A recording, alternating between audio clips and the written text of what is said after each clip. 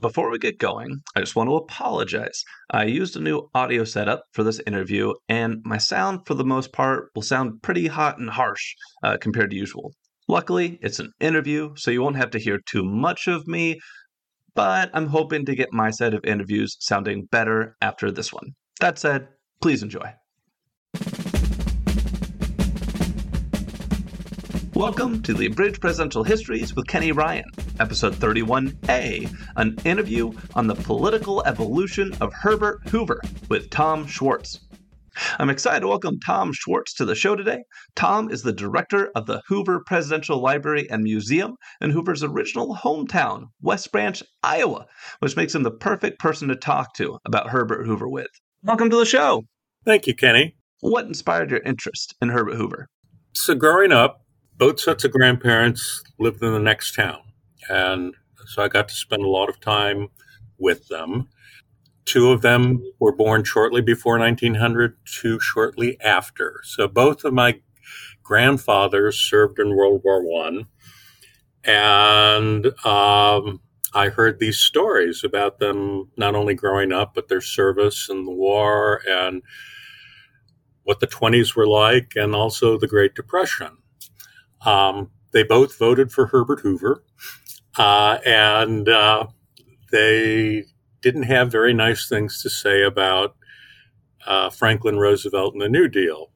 Now, of course, when I went to college, I heard the exact opposite. And then when I got my first job, I worked for 26 years with the state of Illinois as their Lincoln guy. Oh. For much of that time also as the official historian of the state. And Lincoln, Herbert Hoover, was very consistent of all the Republican presidents we've had. Of course, Lincoln was the first, but Hoover remembered Lincoln on his birthday and always talked about the importance of Lincoln. When the tomb was rededicated in 1931, Hoover was president. He came out to rededicate it. And in his little book about his political philosophy called American Individualism, published in 1922, he quotes Lincoln verbatim to talk about why the U.S. is different than the rest of the world. And he talks about the open field and fair chance. So essentially, that notion of the right to rise. Mm-hmm. And when I was approached about leaving Lincoln for Hoover, I began to read more about Hoover. Mm-hmm. And I realized there was this whole different person that I knew nothing about. I mean, I was pretty much in that groove with history textbooks that, he was president during the Depression. He supported the Hawley-Smoot tariff, and he chased the Bonish army out of Washington. And all of a sudden, I'm discovering this guy who is a self-made millionaire. He walks away from his fortune to do humanitarian efforts, and then serves as Secretary of Commerce, which essentially creates a lot of the modern innovations that we live with today. And what's interesting is that the presidency, every other presidential library, the presidency is the pinnacle of achievement of the individual. Right. And with Hoover, it's kind of the exact opposite. Yeah. All of the achievement before and after the presidency. And so, I realized that the Hoovers, people criticized me. They said, well, why are you trading down? Why are you leaving Lincoln for Hoover? And I said, you won't understand this, but the Hoover story is every bit as big and powerful and inspirational as the Lincoln, and in some ways more so, except no one knows it. Yeah.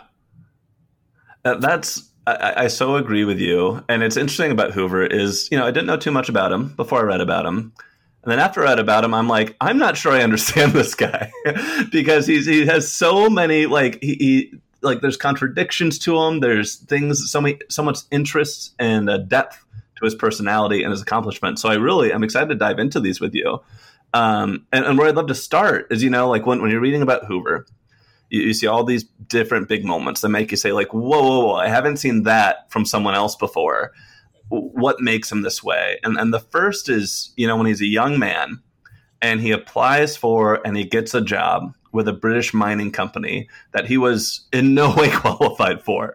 The job is asking for a 35-year-old engineer. He's a 22-year-old geology student, or graduate, I should say. And the account I'd read almost made it sound like he'd lied about his age and experience to get the role. So I'm curious, is that accurate, or what exactly was going on there? So Hoover degree wasn't as a mining engineer, but it was in geology. Yeah. And he graduates and he can't get a job. So he actually works in a mine in California, 10-hour days, $2 a day, pushing ore carts. And he gets all of this practical experience from Welsh and Cornish miners about, how to survive down in the mine. He realizes, though, that pushing ore carts is not, he doesn't want to do that the rest of his life. So he applies as a clerk in a mining engineering firm in San Francisco, Louis Yanin. And Yanin's so impressed with Hoover that he tells him to apply for the job at Baywick Mooring, which is the largest engineering firm in the world, headquartered in London. And so Hoover is asked to interview. He grows a beard because he's got a face, right. And he thinks he can fool him to make him look older. And he gets over, and the principals interview him. And, of course, they're not fooled for one bit. And in classic British understatement, they are amazed at how youthful Americans look. Yeah. But he... because of the recommendation, obviously, of Yanin, who they did know, and probably of Professor John Bramer, who at Stanford, who instructed Hoover and was also taken by Hoover's ability. Hoover had also spent 2 summers as a student working for the U.S. Geological Survey doing reports, and those reports still exist. You can read them online. So, I mean, he did have some practical experience, but ultimately they interviewed him, and they obviously saw in Hoover what Yanin and Bramer had also seen, and so they gave him the job. You're right. He did have some relevant experience, and he had some, guys advocating for him, his professor, his boss. But it still feels like to me, if you're sitting there and you're like 22 years old and you're looking at a job that says be 35 years old, it still takes some like chutzpah to go for that job. Is that something that has always been there through his life? Like, is there signs of that in his childhood, or is that something that starts here? Because it's certainly something that we're going to see a lot more of in the future. So Hoover's childhood is interesting because his father died when he was 6. His father was a blacksmith who had expanded into selling farm implements. And then his mother was kind of a visiting Quaker speaker, and she died when he was 9. Hoover was the middle sibling. He had an older brother and a younger sister. Mm-hmm. So they were kind of parceled out to family members. Yeah. And eventually, at the age of 10, Hoover was sent to Oregon to be with an aunt and uncle. They had just lost a son of similar age. And so in many ways, Hoover was like replacement labor. Just a little awkward. Yeah. And he always spoke respectfully of his uncle, but I mean, it wasn't like a warm, loving relationship. Hoover kind of gets his inspiration and his support from not so much family, but for people who see promise in him and support him. In the case in Oregon, it was a librarian who taught him the love of books. And so, again, he becomes this voracious reader. and really self-educated in the sense that he didn't have a lot of formal schooling. It was more self-taught. And the books obviously allowed him to go to different places in the world at different times. I mean, those became his way of learning about history, right, and the world. But it also kind of made him driven in the sense that, he felt he needed to make something of himself. Also, being a Quaker, it's the interior life, right, that you cultivate. It's not, you're not demonstrative. Right. You're driven by the inner light and by conscience. Yeah. And so that's what, again, makes kind of Hoover this sphinx. But I think also with Hoover, it was also results. For him, he thought, being results driven, that will make up for any lack of eloquence or self-promotion or anything else. Oh, yeah. That makes sense. I thought you made a really interesting point about how the books might have inspired Hoover, the ones he read as a kid, because certainly nobody writes a book about someone who sat on his hands for 300 pages. They're all people who got up and went out and tried to do great things. That's a really interesting point.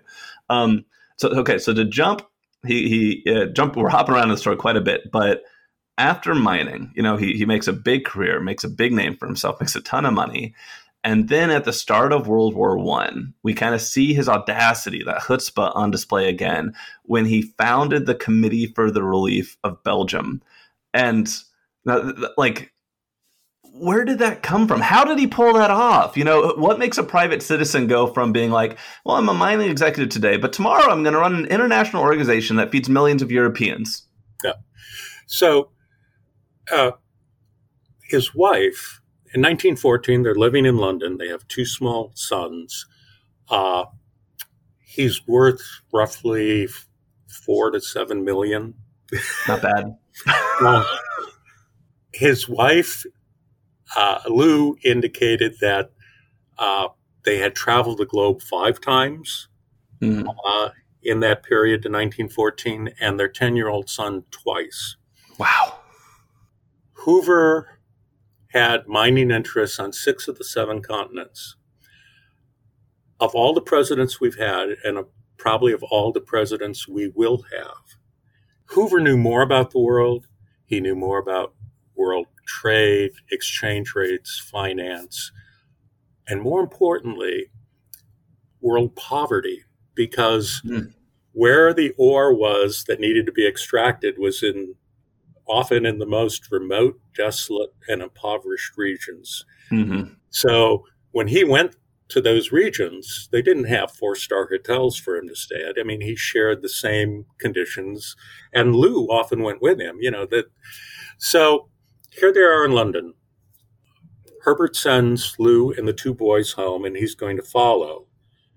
Before he can go, Millard Schaller, one of his engineering buddies, shows up and says, I married a Belgian woman. They represent the Belgian government in exile to buy food, and the British government will sell it, but they won't let me take it back to the German-occupied areas. Now, understand, France and Germany share a common border, but the Germans decided to shorten the war, or shorten the time to take Paris. They were going to go through neutral Luxembourg and Belgium. Yeah. Belgium was the most industrialized country, the most densely populated, and in peacetime, 70 to 80% of the food was imported.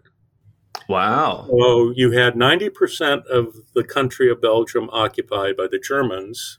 Mm-hmm. In fact, they quickly electrified the borders. And also parts of northern France. What made the Germans mad at the Belgians is that their military actually put up a fight, which allowed the French and the British to set up a counteroffensive and stop the advance. And so pretty much where the Germans ended up in northern France remained the trench line. So Hoover is being asked how to break the stalemate because the British and French governments refused to send food because they thought it would, number one, take the pressure off of the German government, Right. and number two, be used by the German military. What Hoover, he slept on it. And the following day, he supposedly came down. He said, let the fortune go to hell. That's a little bit dramatic. But, I mean, we do know that at many times he put up his own personal fortune as collateral to get shipments of food there. What he was able to do is to get the German, the French, and the British government to recognize what today we call an NGO, non-governmental organization, the Commission for Relief in Belgium, which didn't represent any nation, but Hoover personally, Brant Whitlock, who was the U.S. ambassador to Belgium, and Spanish ambassador to Belgium. What Hoover had to do was to raise the money, to locate the food, to ship it in his own ships to Rotterdam. The Netherlands was a neutral country throughout World War I. And the Netherlands agreed, the Dutch agreed to provide transport of the food from Rotterdam, from canal boats, and mostly canal boats, but also railroad, to the German occupied border of Belgium. And then the German military and members of the Commission for Relief in Belgium would take it over, that it had to be inspected. And then it went to over 400 warehouses, which were then distributed to over 4,000 communes that were operated by a Belgian organization, the Comité National. Hoover raised, from 1914 to 1918, roughly $1 billion in 1910 dollars to provide food for roughly 8 million people. He then reached out to Stanford because he asked the academics at Stanford, okay, how many calories does it take to keep someone alive? Okay. And they figured that out. And then what need to be the nutritional components of those calories? So they didn't talk about vitamins at that time, but, fat, sugar. He was given that. Knowing that, he was able to figure out how many people he could feed with the shipments he was getting. He understood that the populations at most risk in war are children, women, and elderly. So children were given hot lunches at school. And that way he knew that they would get the necessary caloric and nutritional count. Yeah. Adults were required to pay something for their meals. Yeah. And that way it could be cost effective. Hoover never took a salary. All of the Americans who worked for them worked without a salary. Right. That way he was able to keep administrative costs down to 0.5%. It's pretty good. Yeah, all of the money that he was raising went to this. What are some of the challenges that he faced in establishing the CRB? For example, I imagine the British were sitting there saying, we have a blockade. We don't want food to go through. I imagine the Germans might have been thinking, you're an American. Do we really want you walking around over here? The whole English Channel was mined. Yeah. And so for his boats to get through those mines to Rotterdam, he needed to be able to tell them what to do. Winston Churchill and Lord Kitchener were entirely opposed to the CRB because they had this mistaken notion that if the civilian population of Belgium had to face starvation, that they would rise up against their German occupiers. Well, that never really happens. And he had support in the British cabinet to overrule them. And of course, Churchill lost credibility after Gallipoli and had to resign.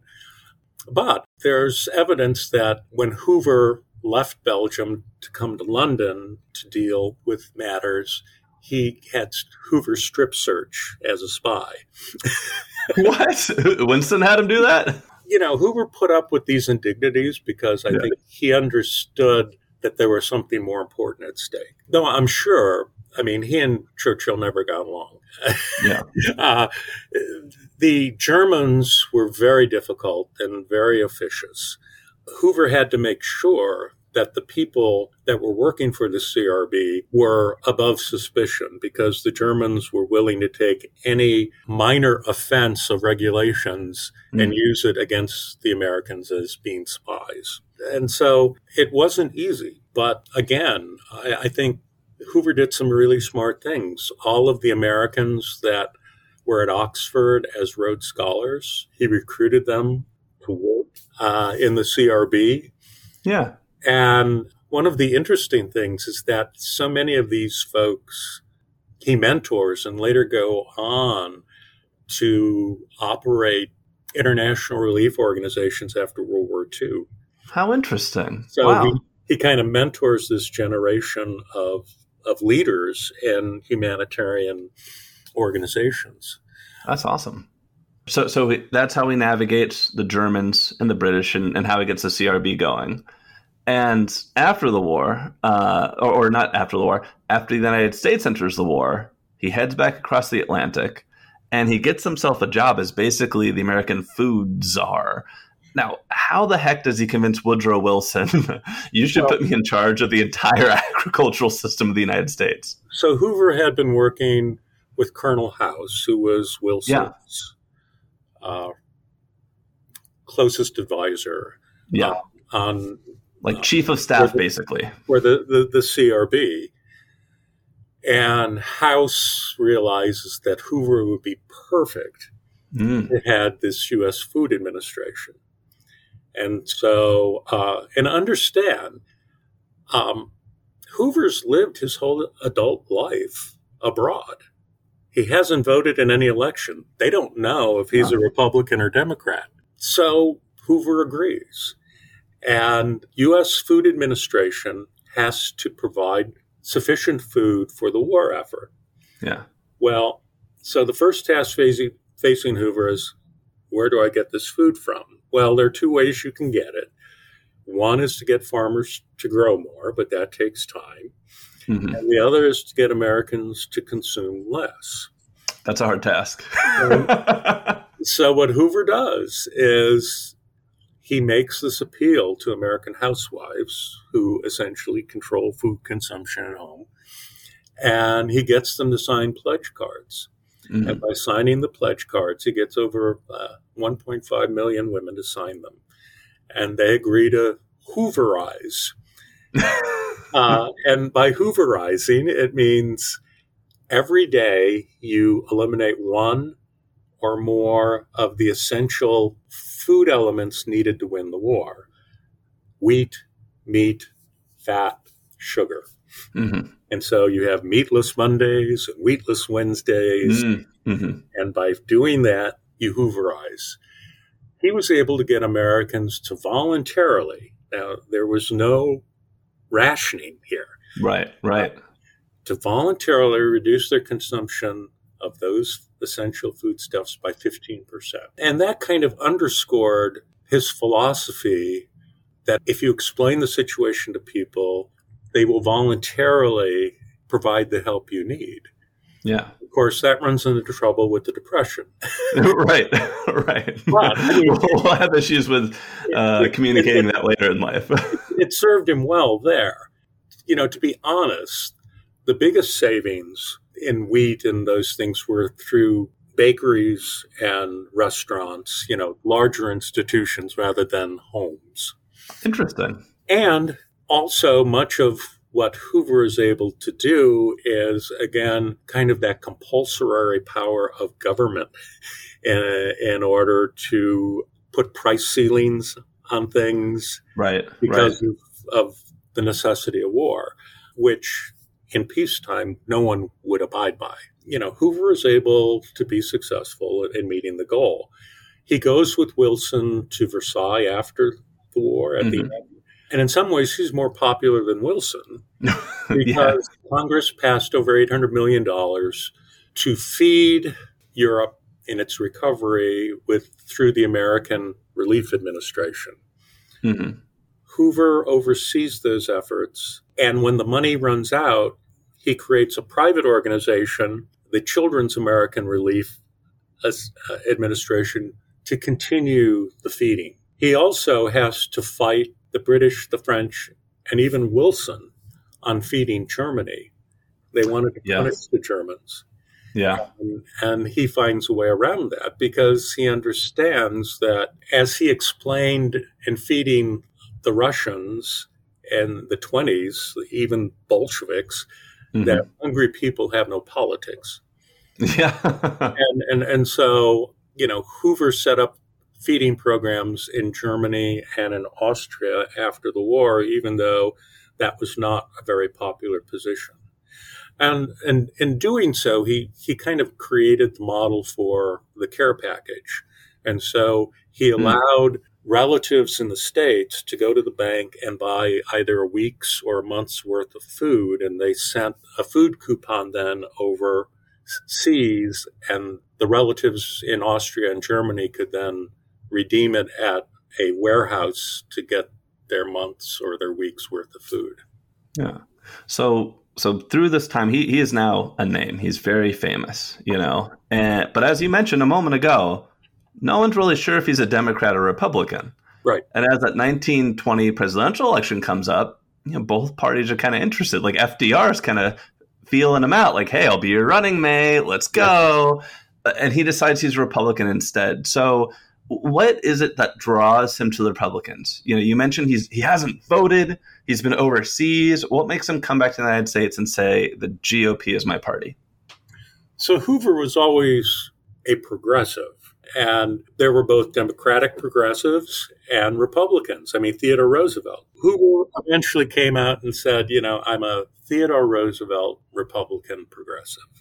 Interesting. Now, one of the problems with Hoover was that he was never conservative enough for the conservative Republicans, and he was never progressive enough for the Republicans. And he wasn't a party man. Yeah. I mean, Hoover never had that ability to deal with questions of patronage and, of horse trading. In 1920, his name is being advanced by both parties, and he comes out as a progressive Republican. Warren G. Harding gets the nomination, and he offers Hoover, you can either be Secretary of Interior or Secretary of Treasury, or Secretary of Commerce, excuse me.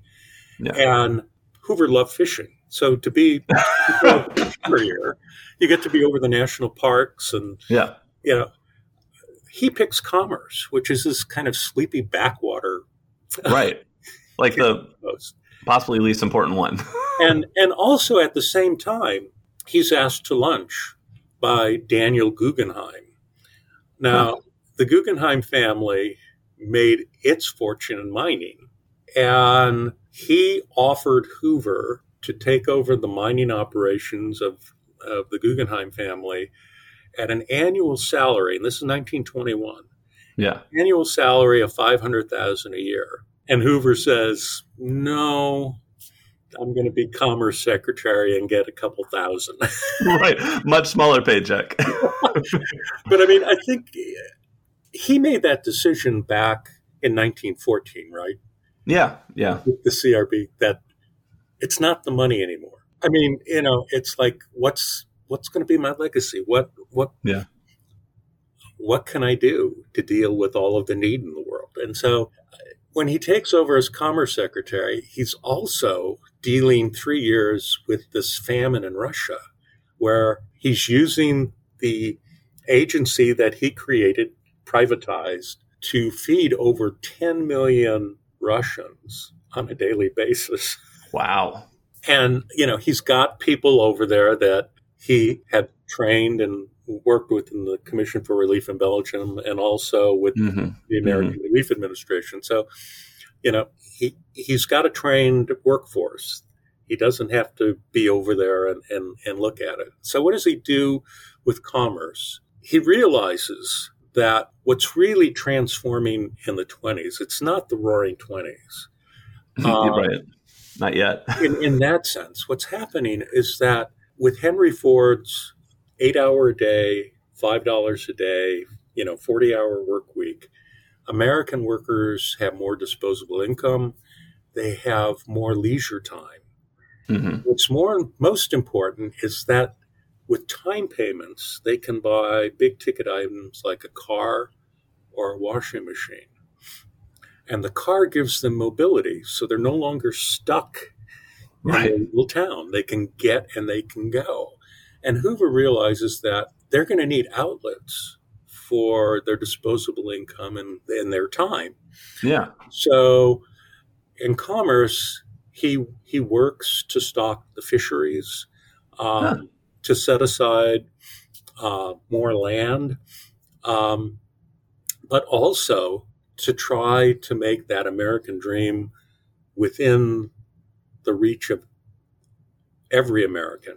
Yeah. And so he gets industries to get together and to do something that today we take for granted, but then was novel, and that is to create industrial standards. Right. There were 42 different size milk containers. Right. And Hoover got them to agree to set pint, quart, half gallon, gallon. Yeah. The dozen eggs, the size of the brick that is used in construction, the plumbing standards are the Hoover standards. The thread count on nuts and bolts. And this stuff, is this like a matter of saving money across industry and across the economy, or is this a matter of now when I go to the hardware store, I know my screw is going to fit in my nut and I can work on things around the house? Yeah, that was the big frustration. Emerging technologies like radio, Hoover had to step in because radio stations were stepping on one another's signals. So sure, he used that to regulate the airwaves. He set up several highway traffic safety commissions. There was not, once you left your locale, you didn't know what the rules of the road were. There wasn't even a standard agreement on a red versus green signal. Oh my gosh. So all these things had to be established. Hoover also saw the future of aviation. Most aviation were kind of hobbyists, people trying to set records, and it was used to carry the U.S. mail. That was kind of the government subsidy for it. Mm-hmm. Hoover realized that passengers would replace mail. And so he essentially set the foundation, the groundwork that allowed for commercial aviation. He headed the Colorado River Commission, which essentially regulated water usage of the Colorado River and the creation of the Hoover Dam in order to control not only the flooding, but also to generate hydroelectric power for that region. He also is involved in two private groups, the Child Health Association, which pushed to pasteurize milk, which drastically cut infant mortality in urban areas, and childhood inoculations. But they also published literature, the importance of pregnant mothers and getting regular checkups, the importance of early childhood education, of a healthful diet. I mean, all of these things we take for granted now was kind of novel at that time. And he also, and this is something he shared with Franklin Roosevelt, who was governor of New York at the time, they served on the Better Homes of America, which essentially was to try to provide information to average Americans on how to build. And again, thinking that the home was kind of the anchor for family stability, and that was, again, part of that notion of the American dream, to have your own home. And whereas a Sears home, you had to buy the plans, the tools, the lumber, the paint, all from Sears. Better Homes just provided free blueprints and allowed people to figure out, if they wanted to modify them and, where to get. So, and now everything you just said, that sounds like way more than any commerce secretary had probably ever done before. So, as Hoover's doing this, is he stepping on people's toes? Like the joke was he's the Secretary of Commerce and the undersecretary of everything else. How does he manage to do all this? So he stepped on toes. And Harding's Secretary of Agriculture was someone named Wallace, and whose son, Henry Wallace, became Franklin Roosevelt's vice president. Oh, yeah. Henry Wallace, of course, made his fortune by Pioneer Seed. and hybrid corn. But he and his father had a different philosophy on how to support agriculture and farming than Hoover. Hoover was a big proponent of farm cooperatives. And he also stepped on toes and people in the State Department because much of the work of the Department of Commerce dealt with standards that dealt with international trade. And the thing is that most people were happy to defer to Hoover because they didn't have to worry about doing the work. And the other thing is that Hoover was known for his efficiency. Throughout his whole career, mining career, and then in government, I mean, he was a big proponent of eliminating waste, of finding efficiencies. And so Hoover didn't mind being the workhorse. And it was all part of this larger vision, that what he was working toward was providing kind of a better life for average Americans and allowing them to pursue a better life on their own. I don't think Hoover always thought that he was doing this for them. His philosophy was that in the open field and fair chance, so that you need to remove as many barriers and obstacles from individual achievement. But it's still up to the individual to achieve. Yeah. And that makes sense too, given his response to the Great Depression that's going to come later, for sure. One of the big things that happens while he's Secretary of Commerce is the Mississippi River flood. And he is sent out to the field to figure out a response. In what ways is this something that had not happened before? Is this the first time the federal government really gets involved in disaster response? If not, what impact does this have on the government's role there? So the federal government doesn't get involved. Okay. Calvin Coolidge is being asked by governors of the affected areas to help, and he won't. So then they say, can you send Hoover? So wait, Hoover as a private citizen. What? He uses a train car as kind of his headquarters to visit these areas. And he largely works through the American Red Cross. Now, of course, Hoover had a long relationship with the American Red Cross in his previous humanitarian efforts. And so he raises $15 million. The most recent study and comprehensive study of the flood is John Barry's Rising Tide. Mm-hmm. Now, Barry takes Hoover to task because understand that the most affected parts were the Deep South. Mm. The governor of Mississippi was a Grand Wizard of the Klan. Not great. And the resettlement camps were segregated. Mm-hmm. But there were numerous reports of white landowners going into the black resettlement camps and at gunpoint taking the men and forcing them to do sandbag and, their labor. Hoover, because he had lived abroad, really hadn't understood what was going on. Oh. He had the NAACP investigate. They gave Hoover a report, and he read it, and he was horrified. But he went to them and he said, so can you tone this down? Because if this report is released as is, it may dramatically impact fundraising efforts. Wow. For victims.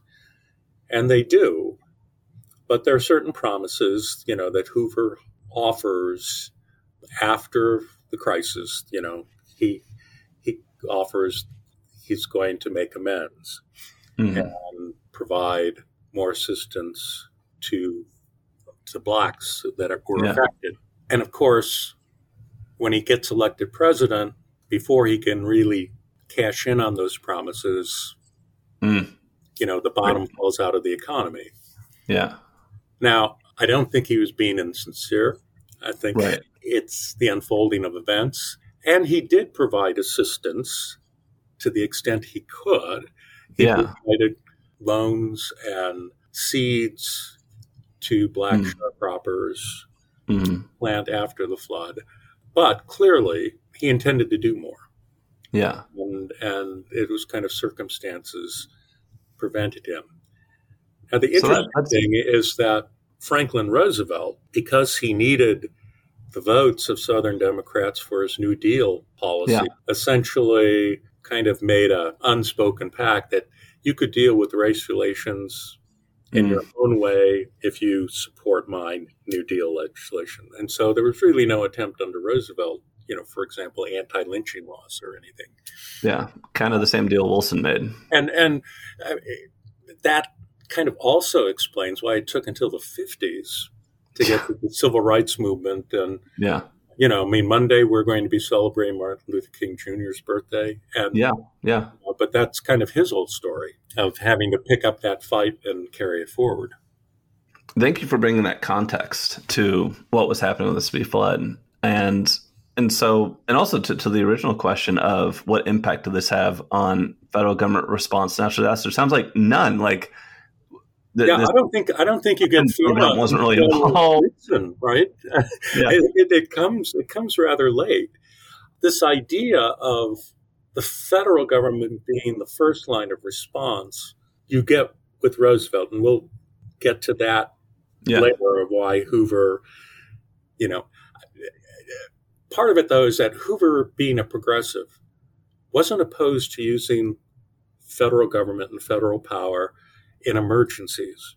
The difference is that he felt that once the emergency was over, that the power ought to be given back to its original source, whether that be local, state, regional, or private industry, and that the government should back away. And it's kind of like the idea of you keep going to the same well over and over again. Yeah. Eventually it'll get to the point that the federal government may not have the resources to respond. So jumping further ahead, when Hoover gets elected president in 1929, we talked about earlier how he's not the warmest, fuzziest guy, not the most eloquent guy, not a coalition builder like Lincoln. How did that aversion, impact his ability to be an effective president?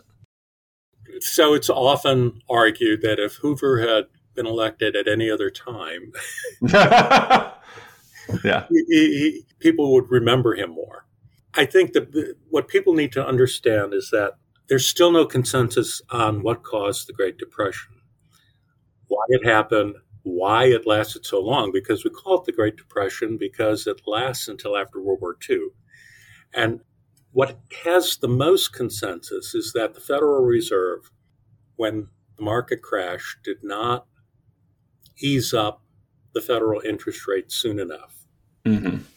And so that by the time it started lowering the discount rate, the available money supply and circulation had already declined by 30% by end of 1930.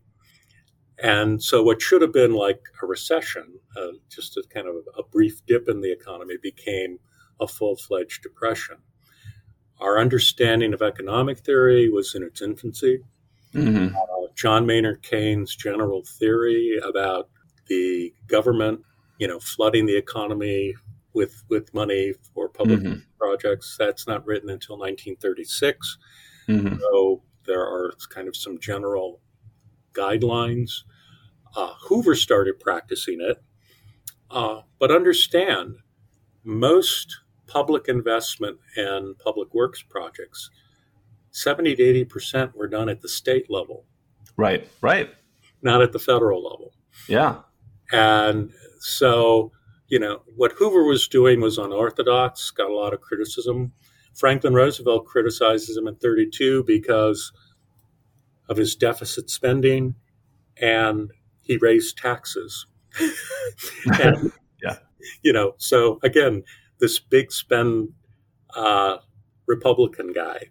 And the thing is that no sitting president, Republican, Democrat, would have at that time spent what was necessary to get the country out of depression. It took war and the threat of, national survival to remove those barriers. Now, the other thing that both Hoover and Roosevelt struggled with Yeah. was that if you provide direct relief with no strings attached, Right. that struck as being like the dole, the British model, Yeah. and where people then have no incentive to work. And both Hoover and Roosevelt worried about, government subsidies if it's going to create this mindset in people. I think the big difference, though, was that, again, knowing Hoover's philosophy, believing in the individual is kind of this source of creativity and innovation that, again, government should be there to assist. But again, Hoover sensed that the voluntary efforts at the local and state levels, community chests, would be sufficient. Yeah. He set up organizations around the country to report to him on what conditions were like. And the problem was that many of the people that manned those didn't want to tell the truth because it would show that their actions weren't sufficient. And so interesting. He was getting a lot of bad information, but I think he also knew, he was trying to find a way within his philosophical framework. And the irony is that when the banks started collapsing after the election, and especially in this interregnum period. When FDR is president-elect during that period. He and his advisors came up with a plan, and they were going to call for a bank moratorium. They were going to use the Reconstruction Finance Corporation to evaluate the health of the banks and which ones to support with loans, which ones to let go belly up. And part of what Hoover thought was the problem was that the Democrats insisted that the loans going through the Reconstruction Finance Corporation of the banks be made public. And Hoover realized if you do that, it's going to cause a panic, a run on. Yeah, banks don't want to show their finances. which in fact it did. But Hoover couldn't get Roosevelt to respond. And he finally had to send a Secret Service officer with a letter to deliver in order to get a phone call. And essentially Roosevelt, being a very shrewd politician, said, look, if this is such a good idea, then do it. But you don't need me to help. What's interesting is that the moment he takes the oath of office, he does it. He declares a bank holiday. And he essentially uses Hoover's people in the Treasury who devised the plan to carry it out. Because when administrations change, it's not like a light switch. Right. No. Yeah. And all of the people in the different departments change. So, I think that was another bitter pill for Hoover. And I want to talk more about the bitter pills that Hoover then had to swallow, the following 8 years. It's really interesting to me that Hoover, who you described, he considered himself a progressive Republican, and he had certainly espoused for expanses of federal power, helping to regulate things. Foods are like in various times and roles. But he was a huge opponent of the New Deal. And I'm curious why, because you look at the New Deal, in many ways, it looks like the kind of technocratic solution that Hoover would have supported, but he didn't here. So why does he suddenly hate the New Deal? And also, did he still consider himself a progressive, after this time? Is there any point where he starts to say, I'm a conservative now? So Hoover, like George Orwell, complained about the corruption of language. Hoover always considered himself a liberal, but in terms of a 19th century definition. Absolutely. Very different word back then. Yeah. Yes. And yet Roosevelt and the New Dealers were taking these terms and giving them new meanings, which Hoover felt was a corruption of what they really stood for. Hoover, again, had his philosophy. And what he feared with the New Deal was government taking a problem and making it into a permanent government bureaucracy rather than, in Hoover's view, once the crisis is over, let it revert back to whether, it's private sector or local or state to handle.